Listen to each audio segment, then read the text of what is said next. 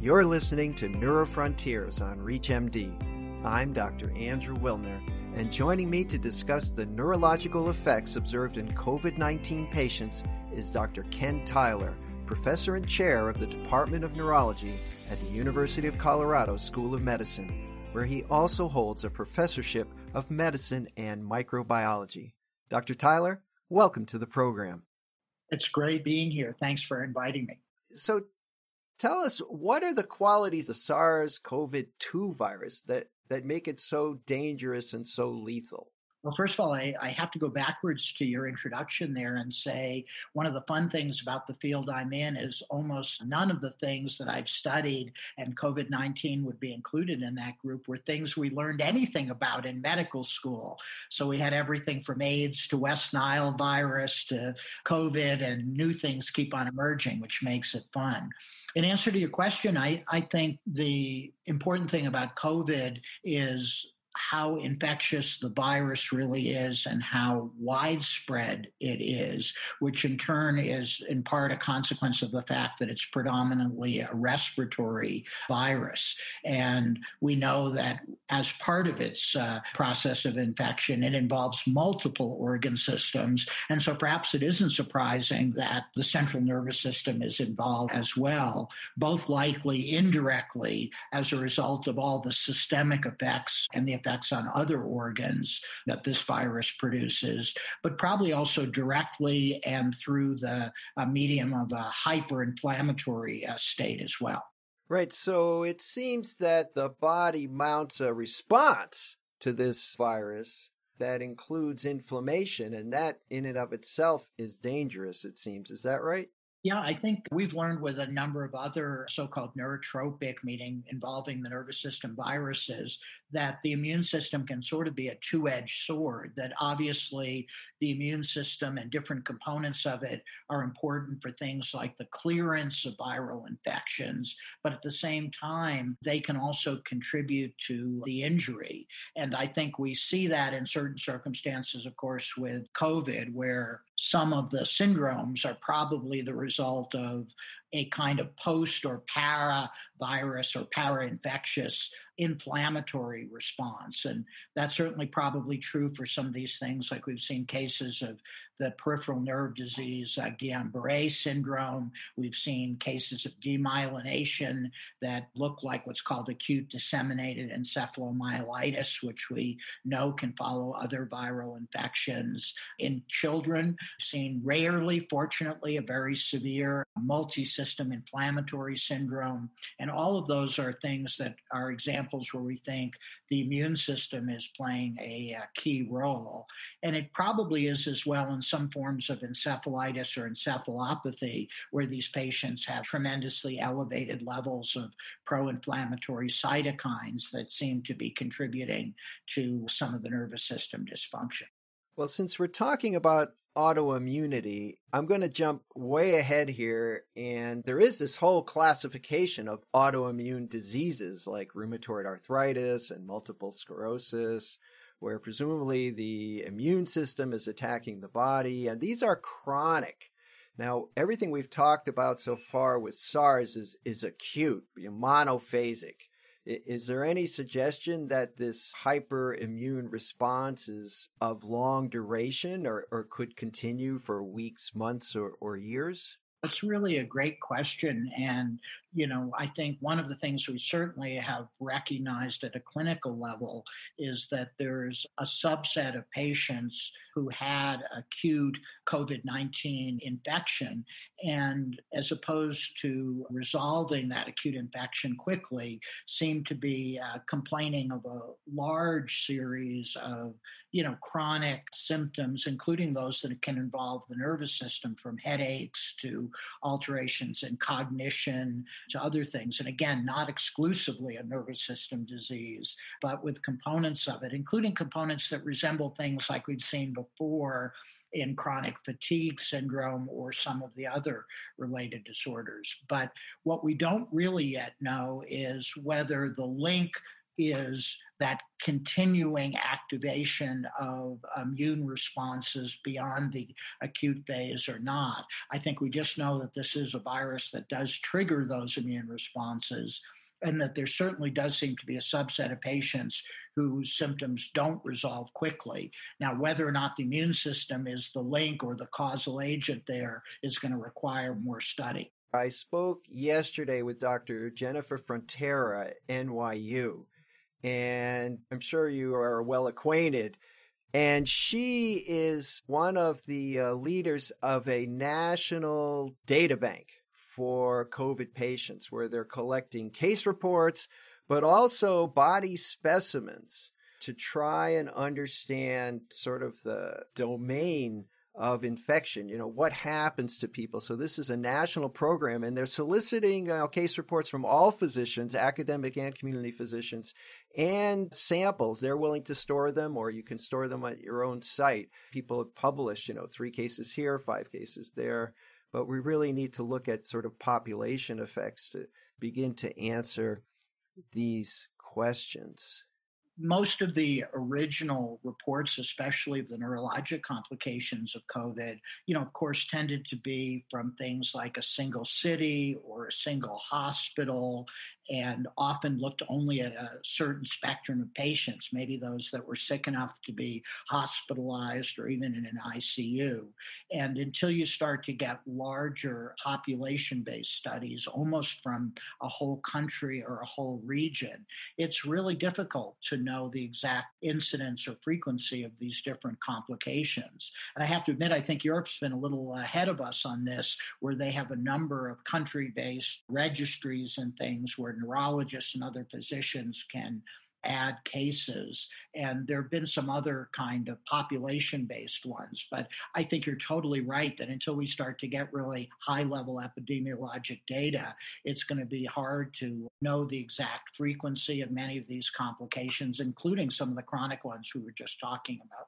Yeah, so let's talk about what do we know now? What are the neurologic complications caused by COVID-19 that we've already seen? Yeah, I think I tend to put them into a series of piles. My first pile would be where the nervous system is infected indirectly by severe COVID infection that results in multi-organ system dysfunction and often a hypercoagulable state with features of things like disseminated intravascular coagulation. And so that group of patients, not surprisingly, where they have respiratory involvement, cardiac involvement, occasionally liver or kidney involvement, can develop altered mental status and encephalopathy, and that can be associated with sort of distinctive MRI lesions as well. I think we also know that that hypercoagulable state is probably a contributor to strokes in COVID, and we've seen strokes both in older individuals with classic risk factors for stroke, in which this seems to be sort of an add-on risk factor, but also in younger individuals who don't have dramatic risk factors. And again, one of the linkers seems to be this hypercoagulable and hyperinflammatory state. I guess in my second pile, I would say there are now examples where we have diseases like encephalitis, myelitis, brainstem encephalitis. And in some of those, we've been able to show that there's direct viral invasion of the central nervous system. In other words, it really is a true encephalitis where you can detect virus by PCR in the spinal fluid, or if patients come to biopsy or autopsy, you can detect viral antigen or viral particles. But there seems to be a very similar clinically larger group where those kind of direct studies to prove the viruses in the nervous system so far are often negative. And that's a group that people have been very interested in, whether or not the mechanism is this hyperactive autoimmune cytokine activation, a pro-inflammatory process, because they have all the signs of encephalitis, abnormal MRIs, pleocytosis in the spinal fluid, but we don't detect the virus, at least by the means we've been using to date. So the question is there another mechanism there? And then my third pile, we've sort of talked already a little bit about, which is I think it's very, very clear now that there's a pile of these post-infectious or para, if they occur closer to the actual time of the acute infection, para-infectious immune-mediated syndromes. And I think the most important ones we talked about before include things like Guillain-Barré syndrome or its variants, or this demyelinating syndrome that looks a lot like ADEM. But there have been a number of others reported, including that pediatric multisystem inflammatory syndrome. Wow. So we're learning an awful lot very fast about how this virus attacks the body, and we have a lot more to learn. For those just tuning in, you're listening to Neurofrontiers on ReachMD. I'm Dr. Andrew Wilner, and I'm speaking with Dr. Ken Tyler about the neurological impacts of COVID-19. Well, Dr. Tyler, we were just talking about all the different ways the virus can affect the body. Why is it that some people just fly through this and, other people are on a ventilator and sometimes don't even survive? That's a great question, and I think it's still one of the mysteries of the disease. I mean, we certainly know that there are some risk factors that are common to other infections, including the fact that this is one of those viruses that infection typically is more severe in older individuals. And I think it's also perhaps not surprising, given some of the things we've talked about, that there are certain underlying conditions, including likely things like diabetes or hypertension, that can worsen the infection. What we don't know yet is whether there are genetic predispositions, and that's an intriguing field for virus infections of the nervous system, more generally, that there are examples, including for things like herpes encephalitis and West Nile, just to pick two examples, where we know that there are host genes that seem to determine the severity of disease. And often they're linked to things like innate immune responses. So think cytokine pathways or interferon signaling or things like that. And it remains to be seen if we'll be able to parse out some of those to explain, the cases that are so striking where a previously healthy young person who doesn't seem to have any of the risk factors that I just mentioned develops terrible and at times even fatal disease. And again, that's something we're going to need more studies of host genetics and other things to determine. Yeah, in my town, I live in Memphis, Tennessee. We just had a 36-year-old surgeon die of COVID, and he was otherwise healthy as far as we know.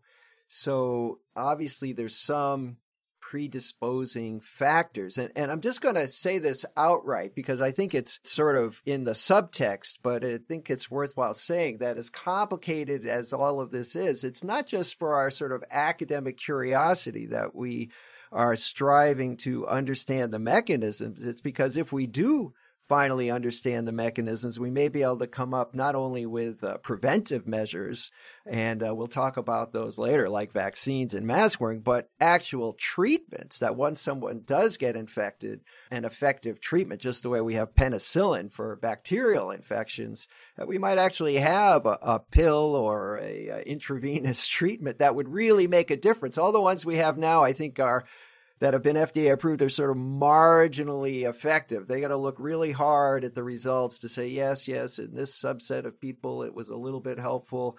But once we understand what really happens with this virus, we may be able to come up with a treatment that really works.